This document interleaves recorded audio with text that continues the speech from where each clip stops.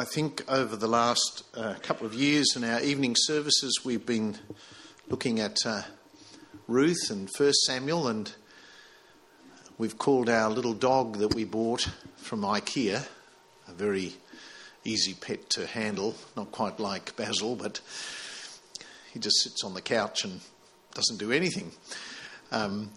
We called him Boaz. So come and meet Boaz at our place. Not Basil, but Boaz. He doesn't have anything like the life that Basil has there, Catherine. Full of vitality. But why do we call him Boaz? Because when we looked at the story of Ruth and just the beautiful character of this man, Boaz, who stayed in the land during drought time, and just a beautiful man, and waited until he received this amazing wife, Ruth. And of course, in the end, it was in the line of David and of the Lord Jesus. And the Bible is rich in presenting to us characters, people like you and me. And sometimes when you read bits of the Bible, you think of characters as superhuman beings. Well, thankfully, the Bible is very honest about the human beings that are God's servants. And tonight we're going to see a story of David, this great king, who in the previous portion of Scripture has just declared his trust and confidence in God and all the other things that go with being a great testifier to the good things of God. And then he's going to go and do just, what are you doing, David? But that's like us, isn't it? You know, we are so vulnerable and weak. We think of ourselves at times when we're lifted up in faith and full of vitality, the Spirit takes hold of us, nothing will move us. Well, have a look at David. And I wrote here, the Bible is such a wonderful book because it contains the testimony of men and women just like us, who wrestle with their flesh, the world and the devil. And the record of their life is all there. You get the good and the bad together. Why? Why doesn't it just all look good? Because the Bible is there to comfort us and encourage us and help us in our walk with God. And the accounts of the lives of these people recorded is to help us face the troubles of the world in which we live with greater understanding and insight. You know, I've always thought, as I've studied the Bible, you don't have to make the same mistakes as Jonah did. You don't have to be swallowed by a whale. You may choose to do it, but that's going to be the outcome. But the story of Jonah is there to stop you getting swallowed by a whale. But then again, it may be there to remind you that if you do what Jonah did, you will be swallowed by a whale. That's why the Bible is there. It's there to teach us the truth. We don't have to make the same mistakes. In fact, when we're with each other, we can learn from each other's mistakes. And here is a story in the life of David that is to teach us something about what not to do. We often think that the Bible should be telling us what to do. Well, this one is telling us what not to do. It reveals the danger of failing to seek the Lord for his guidance, pursuing what appears to be a sensible solution to our problem. And we're very prone to doing that, aren't we? You know, just the other day I was with Ian Oglesby and we were lifting a fridge and a washing machine. You know, these 60-year-olds doing this, and we get together and get the trailers out, and suddenly Ian says, Michael, we forgot to do something. We forgot to pray. You're right, Ian, we did. We forgot to pray. So we prayed. And here I am standing, my back's okay. so easy to go ahead in all of our activities in life and forget to do the very things the Bible is teaching us and wise Christian people and others who walk with God teach us to do. You know, David concludes an assessment of Saul's constant pursuit of him with a pragmatic solution, which is completely distorted, actually, from the truth. And so often our assessment of things is completely distorted from actually what is true. You know, here is David. He has just been in a situation where Saul has pursued him, where God has enabled David to go down into the camp of Saul, and they all slept soundly. Why? Because a deep sleep fell on them from God. He picked up Saul's spear and his water jar. He goes up on the hillside and he calls out to him. He challenges Saul's bodyguard. Why weren't you there? Why were you sleeping? And then in the end of the chapter he says this magnificent thing. David answered, "Here's the spear, O king. Let one of your young men come over.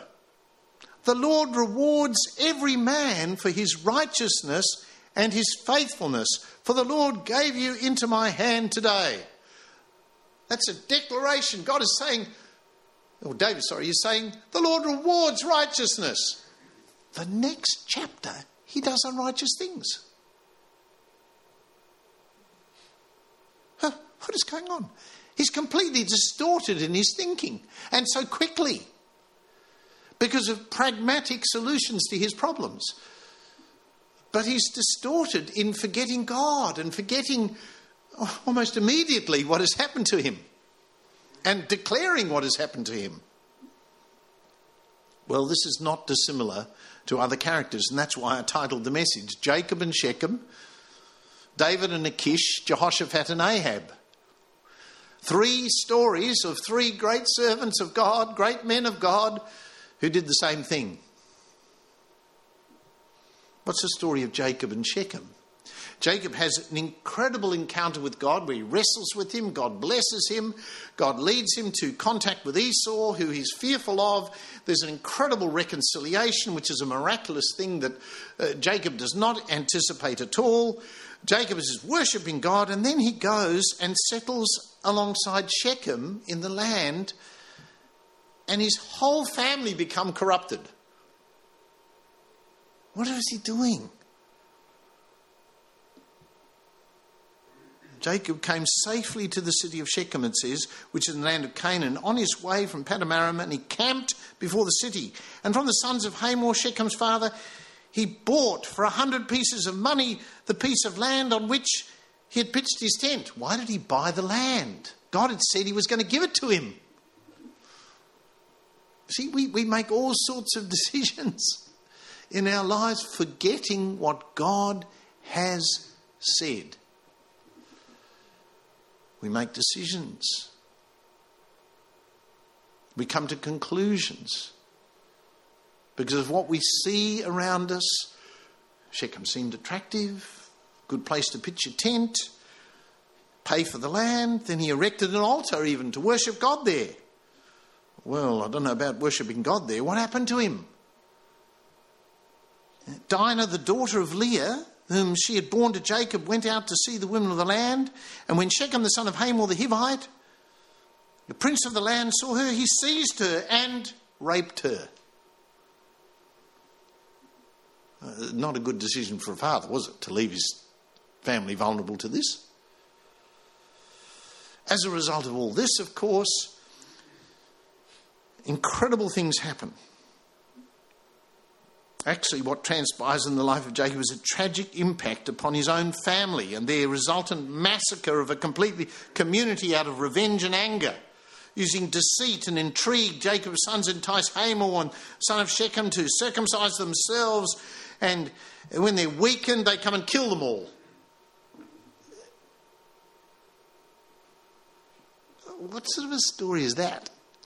Next to a reconciliation with Esau and a magnificent intervention of God. And of course, in the next chapter, God says to Jacob, go to Bethel, the house of God. What are you doing in Shechem? Well, we know the story of Jehoshaphat and Ahab. It's another story of a godly man there in 2 Chronicles 18 who makes a marriage alliance with Ahab. What are you doing, Jehoshaphat?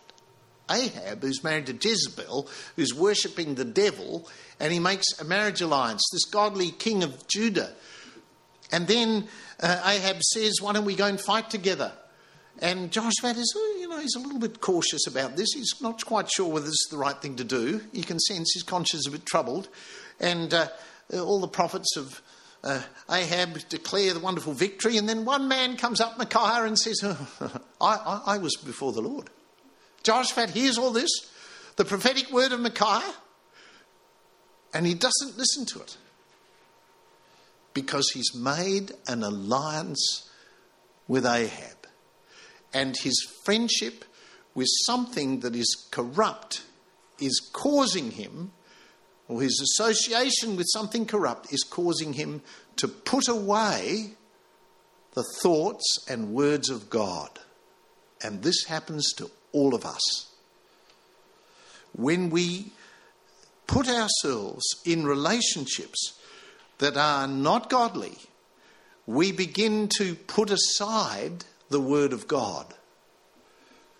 And Jehoshaphat nearly loses his life. Only because he cries out in the middle of the battle, God hears him and rescues him, brings him back to Jerusalem, and then sends the seer to challenge him, what are you doing making friends with God's enemies? And Jehoshaphat is deeply convicted of his sin and repents and turns back to God. Well, here in this story today, we have David, having made those bold proclamations about God rewarding the righteous and the faithful. The very first verse says this: Then David said in his heart, NIV says, David thought to himself. We can do a lot of thinking to ourselves, can't we? Do you do thinking to yourself? I do. Where does that get you? Thinking to yourself, oh yes, I think this could be an outcome, and that'll be, yeah. David said, and even talking to yourself along these lines can be terribly dangerous. What you say to yourself is dangerous stuff. Now I shall perish one day at the hand of Saul. What? Wait a minute. A few verses before he just said, the Lord rewards the righteous and the faithful, and God has given Saul into his hand. And now he's saying one day he's going to perish at the hand of Saul. Remember, this man is called a man after God's own heart. Are you a person after God's own heart? You are, actually. Can you make the same mistake as David? For sure you can. And so can I. We can think to ourselves, we can talk to ourselves, we can look at circumstances, we can do an assessment, and we can think, this is all too hard, I'm out of here. There's nothing better for me to do than to escape to the land of the Philistines. Saul won't go to the land of the Philistines, he knows he's got enemies there, I'll go there and find protection. Did he ask God? Like carrying a fridge and a washing machine? Did you ask God to help you? Whatever you do, did he ask God? Have a look what happens here. And the interesting thing is that David seems to have success here in the Philistine territory. Except you need to read a few chapters later on and see what happens to his family as a result. Just like Jacob. There are consequences. So David arose and went over, he and 600 men who were with him, to Achish, the son of Maoch, king of Gath. Gath, do you remember that name? Goliath of... What is he doing? He's killed Goliath of Gath, and now he's making a friend of the king. Extraordinary. David lived with Achish at Gath. he and his men, every man with his household, David with his 2 wives, Ahinoam of Jezreel and Abigail of Carmel, Nabal's wife, widow. And when it was told Saul that David had fled to Gath, he no longer sought him. Obviously a great choice. Done a great thing. See, I'm not even pursued by Saul. Here I am in a very safe place. Well, let's just read on. Then David said to Achish, if I have found favour in your eyes, let a place be given me in one of the country towns, that I may dwell there. For why should your servant dwell in the royal city with you? So David was a bit cautious about living in the same city. He knew that there was something to do with separation. You need to be sort of separate. The trouble is, he's not separate, he's sort of separate. You know, can you be sort of holy? Oh yes, we can be sort of holy. What does holiness mean? Separation. He's gone into the land of Philistines. Now he thinks he can be holy. Well, just let's see what happens. So that day Achish gave him Ziklag. Therefore Ziklag has belonged to the kings of Judah to this day. And the number of the days that David lived in the country of the Philistines was 1 year and 4 months. It doesn't take long for your heart to be corrupted when you live in the wrong place. When you put yourself in association with the wrong people, it does not take long for your heart to become corrupt. Watch David. Now David and his men went up and made raids against the Geshurites and the Gerzites, and the Amalekites. For these were the inhabitants of the land from of old, as far as Shur to the land of Egypt. And David would strike the land and would leave neither man nor woman alive, but would take away the sheep and oxen, donkeys, the camels, the garments, and come back to Achish. He's having great success.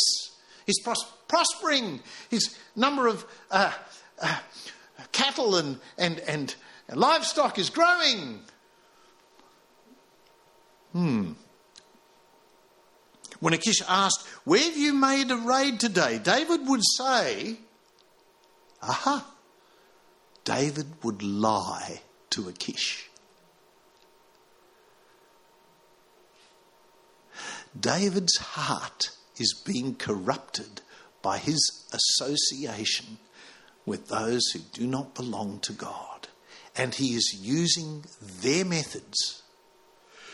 He lies, he says, against the Negeb of Judah, because he doesn't want Achish to think that he's fighting. He wants Achish to think he's fighting the Philistine enemies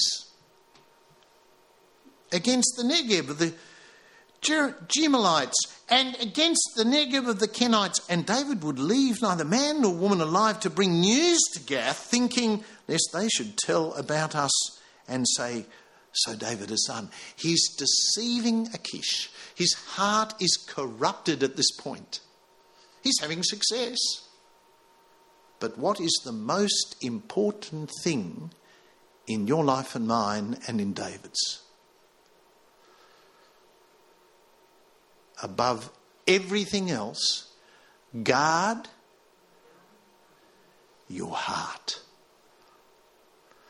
Guard your heart. And both Jehoshaphat, Jacob and David choose to align themselves with those whose hearts are corrupt, and their hearts become corrupted at the same time.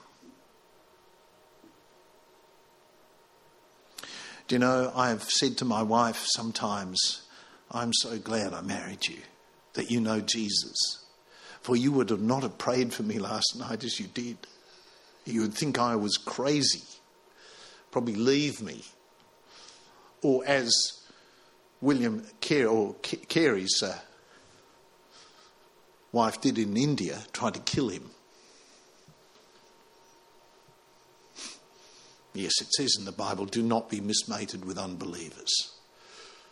Because we live a spiritual life here on earth. And our adversary, yes, is trying to kill us.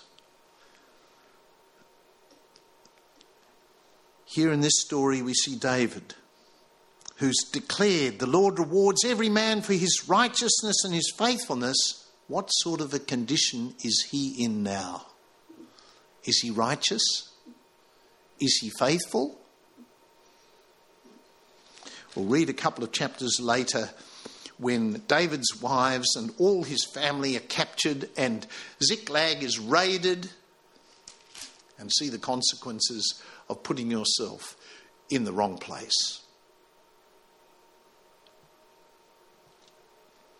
Well, the New Testament is quite clear in this, isn't it? And as we had that beautiful passage from 2 Corinthians, Paul tells us, do not be unequally yoked with unbelievers, for what partnership has righteousness with lawlessness?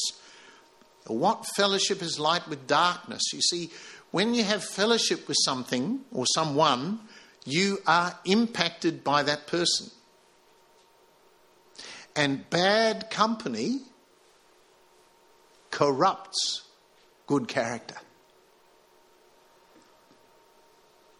What accord has Christ with Belial? What portion does a believer share with an unbeliever?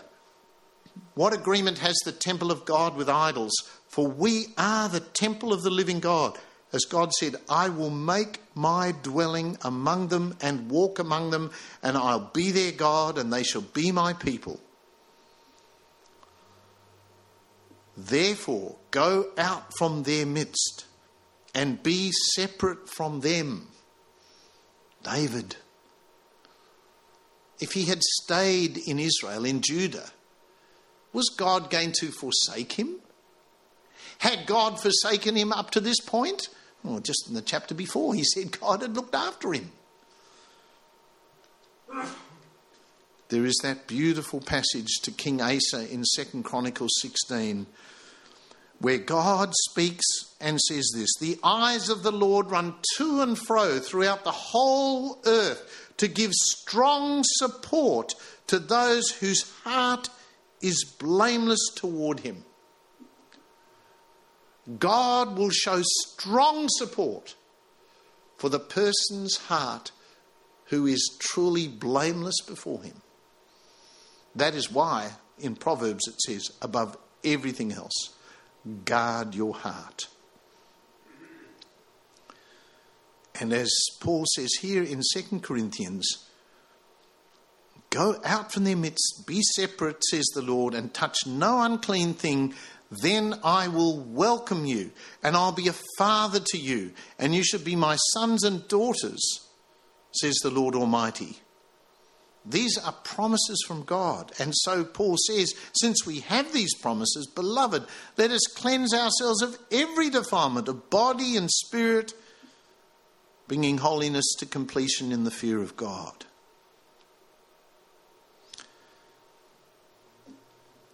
Is it ever right to lie? There are some Christians who think it is, if the ends can be justified by the means.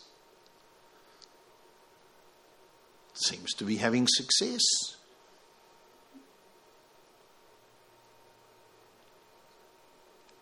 But Paul says, let us cleanse ourselves from every defilement of body and spirit, bringing holiness to completion in the fear of God, because the Lord's eyes are running to and fro over the whole earth to give strong support to those whose heart is blameless towards him. In other translations, whose heart is completely his, separated from all the worldly assessments and judgments and surrendered completely to what God says. But these stories are there because these are people who God loved. Jacob, David, Jehoshaphat. But God had to discipline them as a result of their rebellion and compromise. Jacob's family ended up in an absolute horrendous mess at Shechem. And he said to his family, you've made me stink in this land. Jehoshaphat nearly lost his life. And David's family is raided a couple of chapters later, and taken all captive.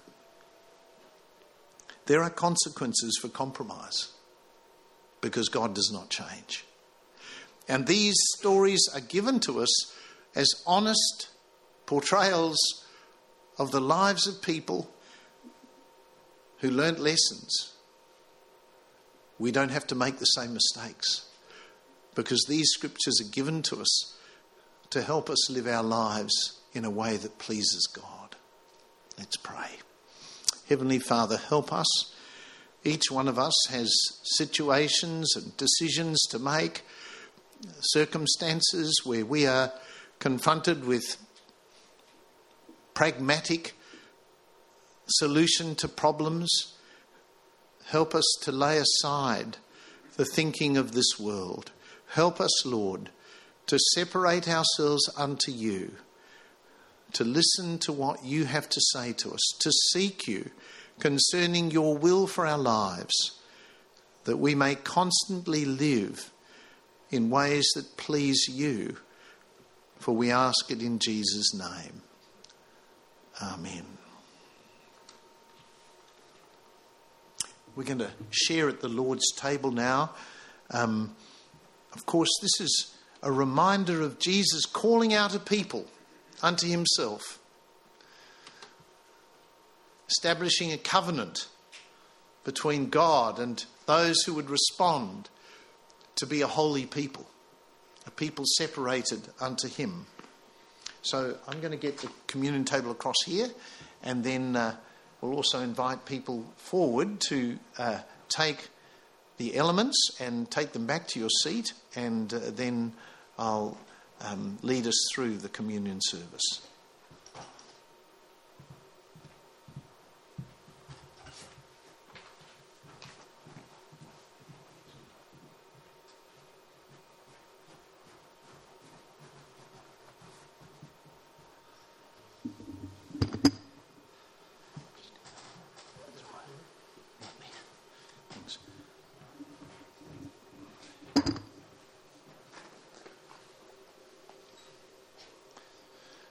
Please come forward if you would like to take communion and collect the elements.